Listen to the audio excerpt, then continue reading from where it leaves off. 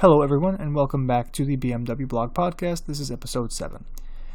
Today's an interesting episode because we actually recorded half of the podcast at the LA Auto Show when we interviewed BMW M CEO Marcus Flash. So the first half is going to be that interview in LA, and the second half will just be me kind of talking to you about what we learned that day. So listen up. So Marcus, thanks for having us. Really appreciate it. It's a great show. We've already seen some spectacular M cars today. M2 CS has been my personal favorite and probably a lot of people. So let's just lead with that, and then we talk about the other M products. It's mostly an M show in my opinion, which is great. Tell me, what's your personal take on the M2 CS? What makes it so special? Why we should be excited about it when it comes to market next year? Well, the M2 is special for multiple reasons. The M2 is probably the most condensed and distilled M car that we have in our lineup. We decided very early in the project that we're also going to do a manual transmission because many enthusiasts nowadays still demand it, and I think it's going to stay that way.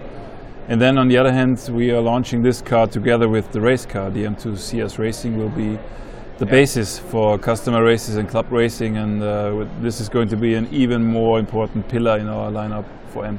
Gotcha. So let's say that I'm an M2 competition customer. If I were to look at an M2 CS, what are some of the reasons that would make me want to buy it, like in your opinion? Well, first of all, it feels different. It's a different car. We tuned the chassis to the high performance tires, to the semi-slicks.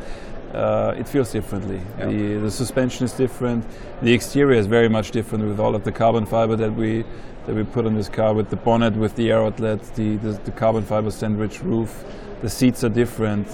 I don't know where to stop. It comes with carbon ceramic brakes. Yeah. The competition doesn't. Yes. We have a very specific rim to it in matte gold. There's loads. Okay, even the exhaust is different. Sounds a little bit better than the M2 competition. Sound will be better. Yeah, perfect. I mean, I personally, my highlight is really the carbon roof, especially since it's not easy to get it installed by like a dealer. So it's kind of nice to have it come from the factory. So that's a huge selling point. So that's kind of nice to see.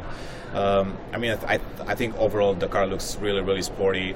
I guess some questions that I keep seeing, were mostly like, have you had a chance to like time it on the Nürburgring? Is there something that you plan on doing, or maybe?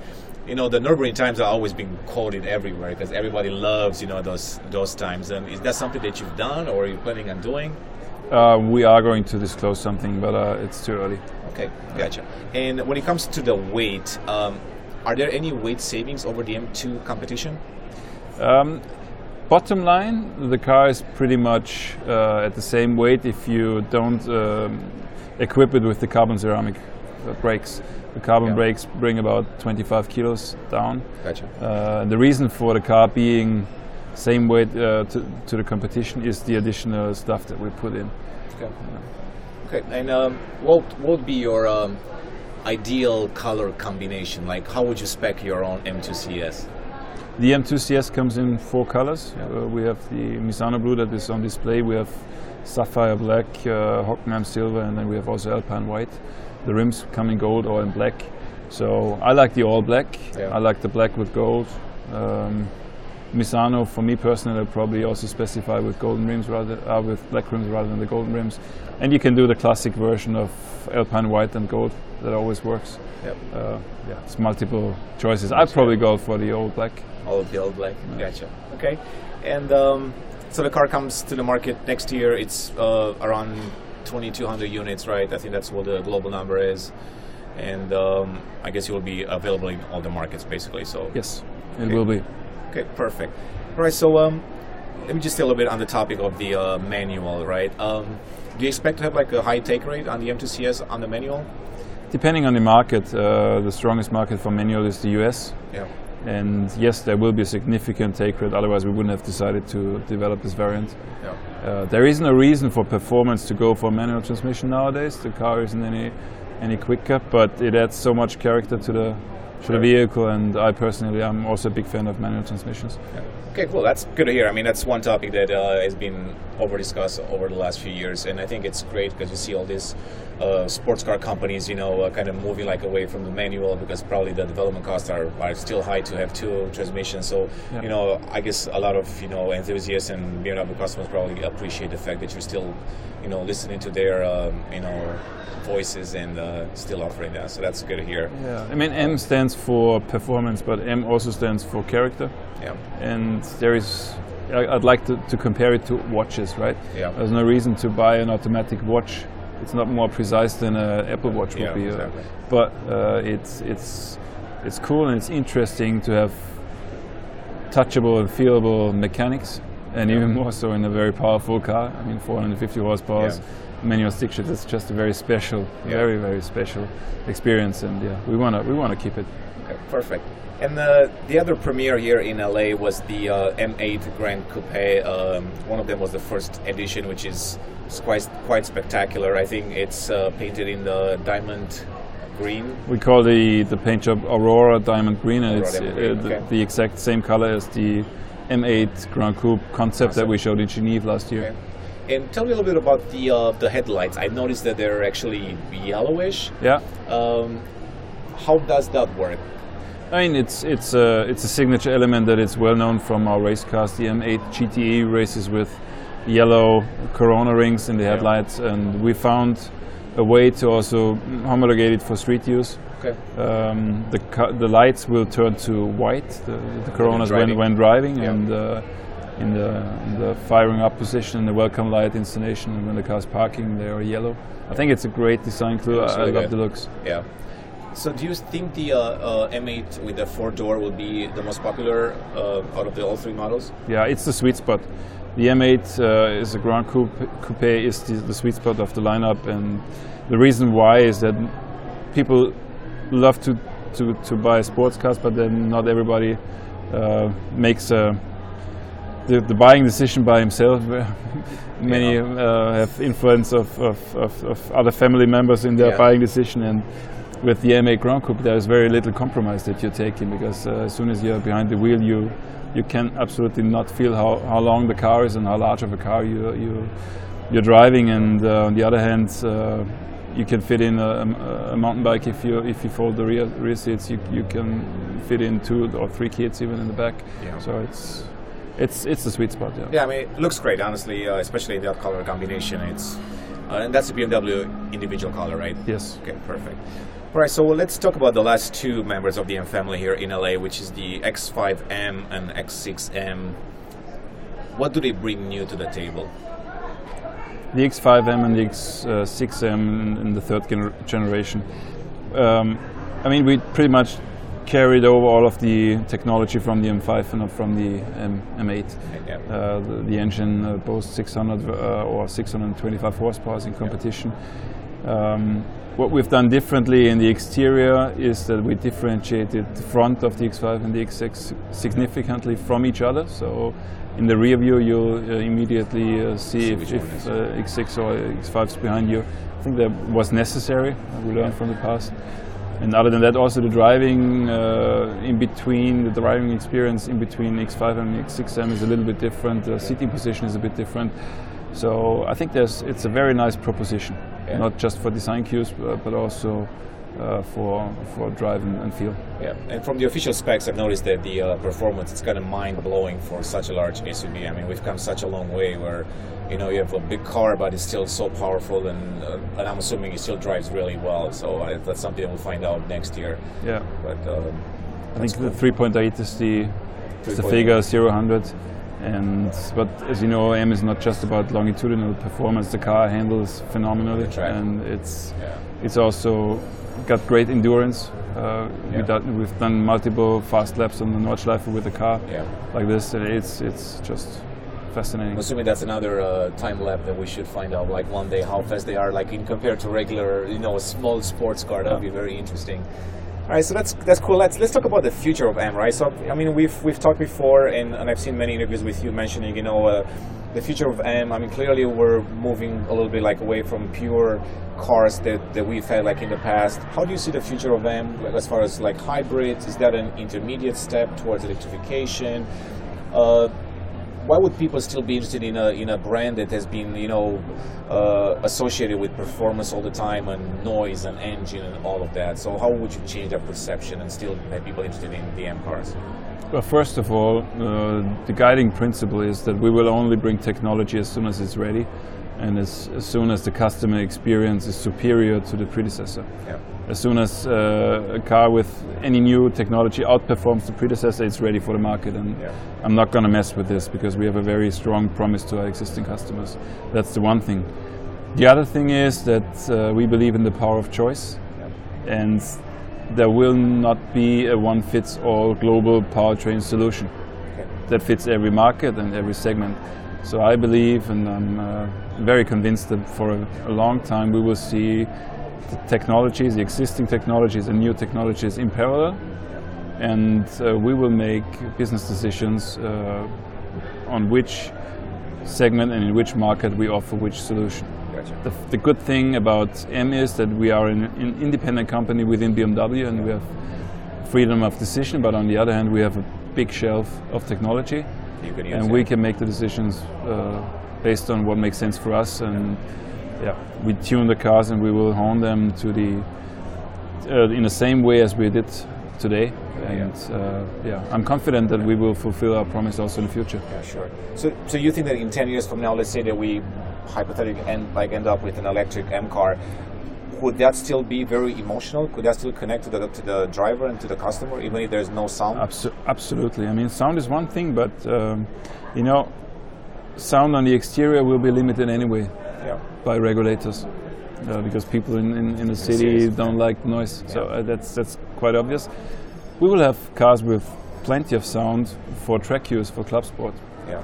And on the other side, talking about the experience of battery electric vehicles, I have driven development cars that are just mind-blowing in terms of performance, and I'm not just talking acceleration.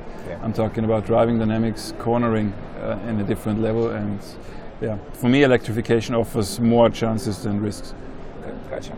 So I've been doing this for such a long time, so I was just thinking right now that you're the fourth CEO that I've been interviewing over my career, and I've asked every single one the same question, right? I mean, standalone M cars, everybody wants to see one day that particular car. And you mentioned in some interviews about standalone M cars. Is that something that you're seriously considering? Is something that you're actively looking, or is just something that you want to explore in the future? No, we're seriously considering standalone M cars. I can say that. I can't disclose on which segment we're gonna put this, but I believe that there is a market for standalone M cars. Okay, yeah, I mean that's great. I mean, people honestly have been waiting for something like that for quite some time. So hopefully one day it's gonna be pushed through and we can see something. I mean, it's such an emotional brand, it's a sporty brand, so it'll be cool to see. I just started. I know you just did, but it'll be cool to see that in a few years. But let's move probably the last topic that I wanted to talk to you about, and it's the M3 and M4. Clearly, we're still about a year and a half, probably away, 2021 sometimes. Without getting into specifics, what do you think the customer will love about that car, or should they be excited about the new M3 and M4? Aside from all the design speculations they've been put around and all of that. I mean, that's one thing. But let's talk about performance-wise. Is that something that people should be excited about? Definitely. I mean, M3, M4, it's the legend. And design-wise, you just mentioned it. The cars will differentiate from the base models of BMW very much, and to a greater extent than we've done in the past. The cars look phenomenal. I've seen both of them. And then technology-wise, we will offer for the first time all-wheel drive in these cars. Okay. Since not all of our customers live in California with no snow. With no snow, yeah. And the power of choice applies to the powertrains that these cars will have, and they will be phenomenal in terms of performance and character. Yeah, I mean, if you're an enthusiast, you're still going to be able to get a rear-wheel drive car, basically, also not just all-wheel drive. You will still get a rear-wheel drive car. Yeah. You also get it with manual. Manual. Okay, perfect. That's great. So that's kind of what I had for today. I mean, I'm sure we'll catch up in the future, next year and the year after. Will be quite exciting for M. And I wanted to thank you for giving us the time today. You're our first official BMW guest on the show, so we wanted to save that for someone special. Guys, thanks for watching and listening, actually, and we will continue the podcast with some other information from the LA Auto Show. Stay tuned. Thanks, Horatio. Thank you. Cool. See how he came out. Okay, so that was the interview between Horatio and BMW M CEO Marcus Flash. And I want to say thanks again to Marcus because he sat down with us at the end of the day at the LA Auto Show. And he had probably done a million interviews prior to that, and we know he had done quite a few. So he was pretty exhausted. And, but he sat and answered our questions and was extremely kind and gracious. And so we want to say thank you to Marcus again. And I thought he gave us some really great insight because there was a few questions in there that I think M fans have really been, curious about, interested about. For instance, the standalone M car. That's something that, like Horatio said, we've been asking every M CEO since we started this, and there's been a few. But the answer has always been kind of coy, However, Marcus seems to be really interested in the idea of a standalone M car. He actually spoke with me personally at MFest in Canada a few months back, and during that time, he had told me that not only was BMW looking into the idea of an standalone M car, but was quite serious about it, and he reaffirmed that today, or not today, but a few days ago in LA. You're just hearing it today. But yeah, so Marcus seems really set on the idea of a standalone M car. We don't know what that car is going to be. As he said, they're looking into a few different options. But from what we understand, it seems that the X8M is likely to be the standalone M car of the future if such a car is made. And if you're wondering what that is, it wouldn't be based on a current BMW product, hence the standalone M car. And there obviously isn't an X8 in BMW's lineup, so it would be something like a giant SUV coupe, with a ton of power and sporty suspension and all that. And that's something that we've heard from some sources at BMW. Now, we don't know if that's absolutely going to be the case. We don't know if that's the only thing BMW is looking at, but from what we understand, the X8M is likely to be the standalone M car if one is ever made. Honestly, I would prefer that not to be the case because I think we're all sick of gigantic fast SUVs. Honestly, I think BMW M should do something along the lines of like the Alpine A110 or something like that. Give us a small, little sporty, mid-engine, sports car, rear-wheel drive, light, manual gearbox. Give us something like that. Give us something really, really special, really, really unique to the M division. Don't give us just another bloated SUV. That's just my opinion. BMW M is going to do what's going to work, what's going to sell, obviously, and giant fast SUVs sell. They also make a lot of money. They're very profitable vehicles, so it's likely BMW goes in that direction, but we kind of hope that maybe BMW M thinks they should go in a smaller, sportier direction. Like I said, something like the Alpine A110 would be just the absolute dream. But let's talk a little bit more about some of the other things that we saw at the LA Auto Show, because it was a really, really interesting show. BMW had an interesting display. The M2 CS was there, and that was obviously awesome to see. Looks better in person than in photos. I was a bit critical of its design in photos because it didn't seem like it had much that you couldn't get on the M2 competition from BMW's M Performance Parts division, like the aftermarket, not the aftermarket, but like, the after sales parts.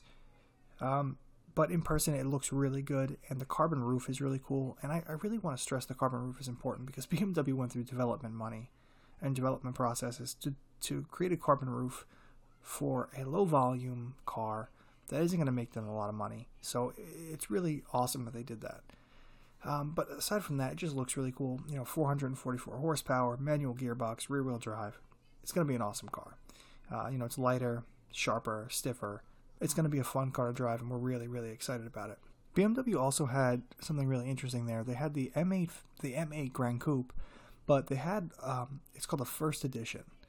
So it's, going to be the first X amount made, a limited edition run, and it comes in a very specific specification, and that is It's called Diamond Green Metallic, the paint.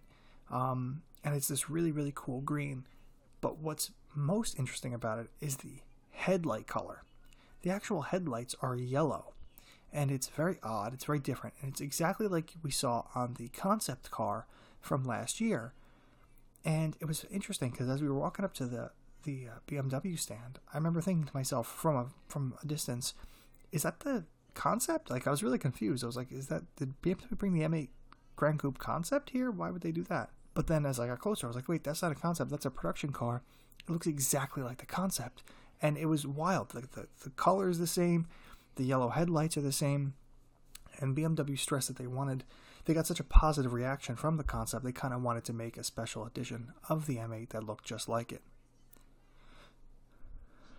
And not only did they do that, but it looks fantastic. It's an awesome looking car. It just looks so unique and so cool that it had even non-BMW fans really impressed with it. It was a really, really cool car. That, to me, honestly, was actually the coolest part of BMW's stand. Because everything else, like, while the M2 CS is awesome, we already kind of knew what it looked like, and we knew it was going to be there. So, it was awesome to see, but it wasn't, like, something crazy special. The M235i Grand Coupe we saw for the first time in person without camouflage, but we've also seen it, in pictures and stuff, so it really wasn't any different than we expected. But also the Mini GP, the Mini John Cooper Works GP, that was really cool to see in person. It's a car we've been waiting a really long time to see. Made its made its worldwide debut in LA, and just a really, really, really awesome car. Those carbon fiber fender blade aerodynamics are just awesome, and the giant rear wing, it's just killer. It's awesome looking. What a cool looking little car.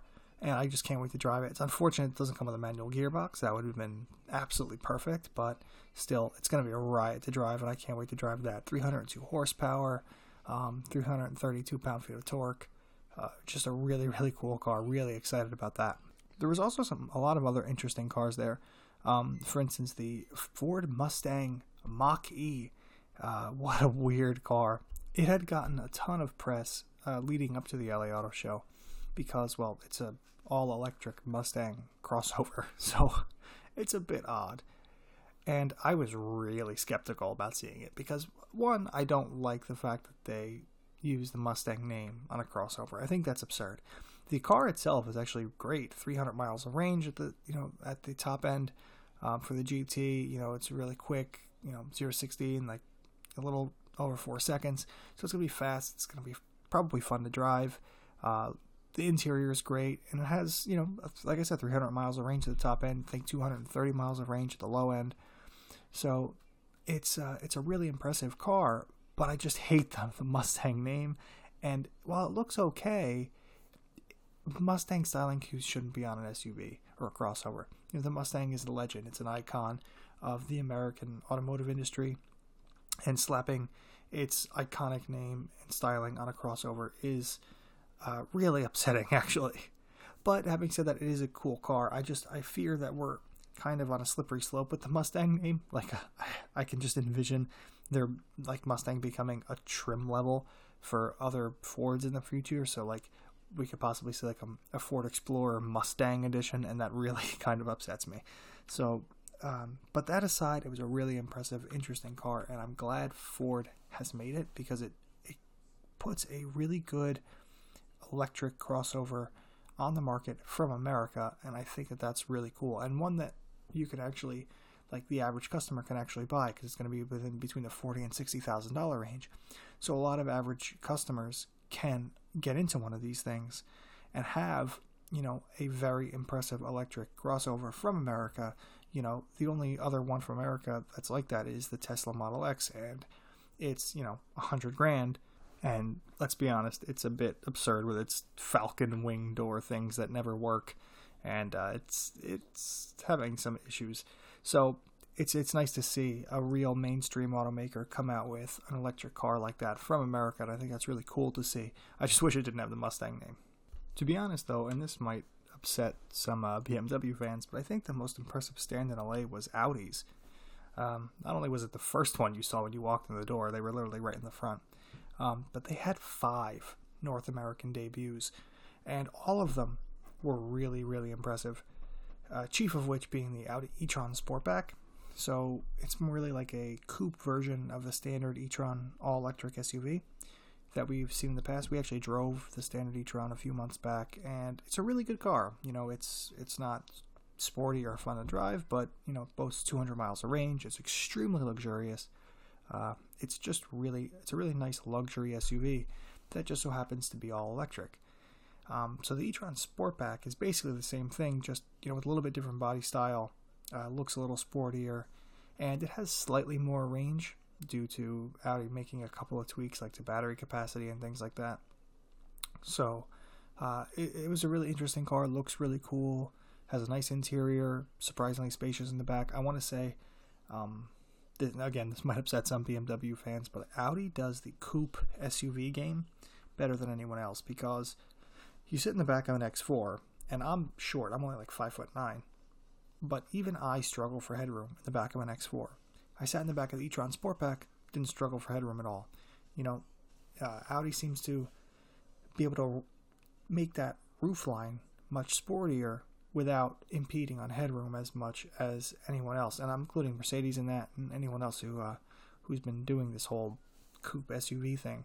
It seems that Audi does it better than the rest.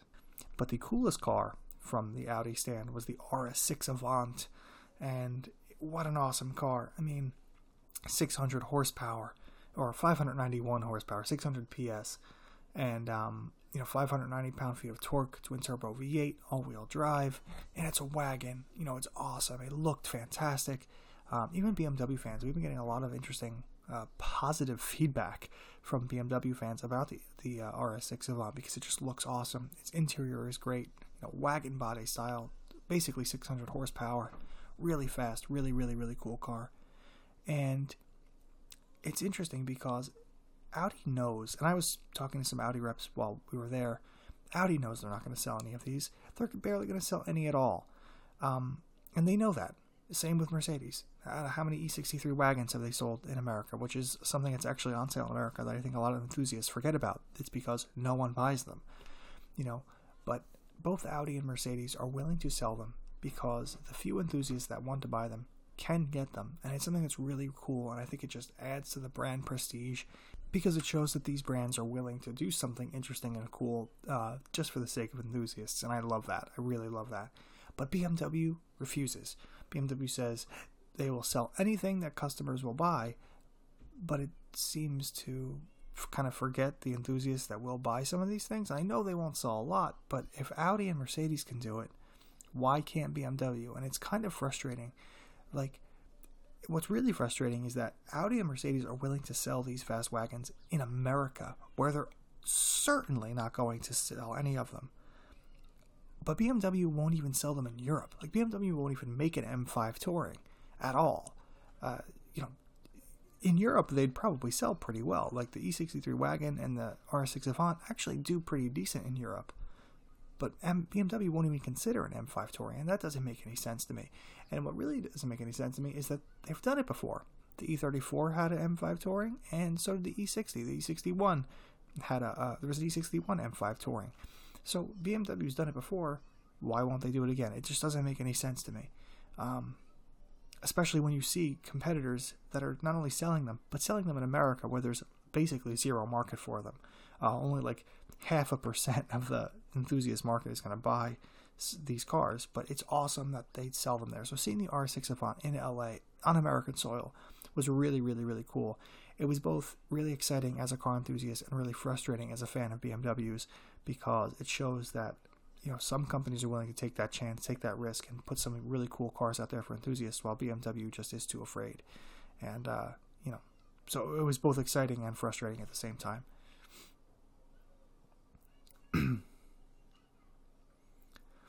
So yeah, that about sums it up from the LA Auto Show. I mean, those are like the real big highlights. The M2 CS, the M8 Grand Coupe, first edition, the Audi R6 Avant, and the Mustang Mach-E.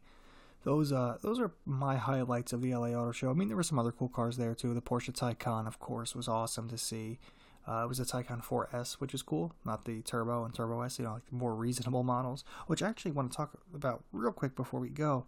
The Taycan 4S is about the same price as the 911, yet it's more powerful, faster, has 2 more doors, 2 more seats realistically, because while the 911 has back seats, you can't fit humans back there, but you can fit adults in the back of the Taycan, and it's all-wheel drive. So for the same price as a 911, you can get another Porsche that handles just as well, but is faster, all electric, and has 2 more seats and 2 more doors.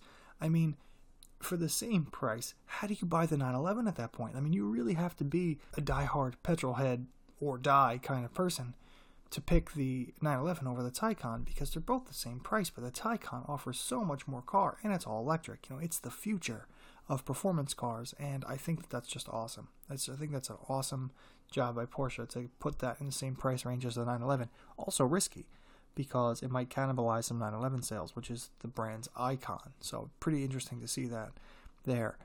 And to be honest, all of this electric talk is a bit disappointing as a BMW fan, because you see so many car companies doing really interesting things with electric vehicles. Porsche Taycan, right there, competing with its own 911, its own icon. So that's wild to see. The Ford Mustang Mach-E is a really interesting car. Comes with a ton of great specs at a great, reasonable price. So interesting.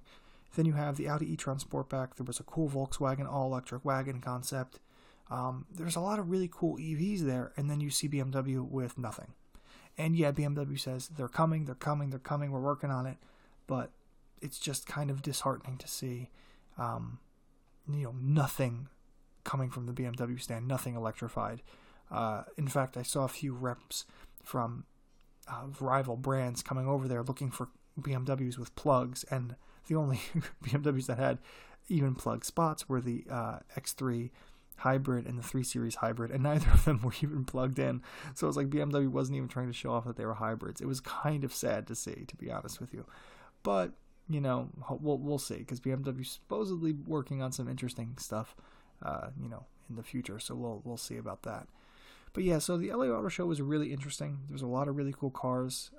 We got to talk to a lot of really interesting people. Marcus Flash, I want to say thank you again for sitting down and talking with us on your very, very, very busy day.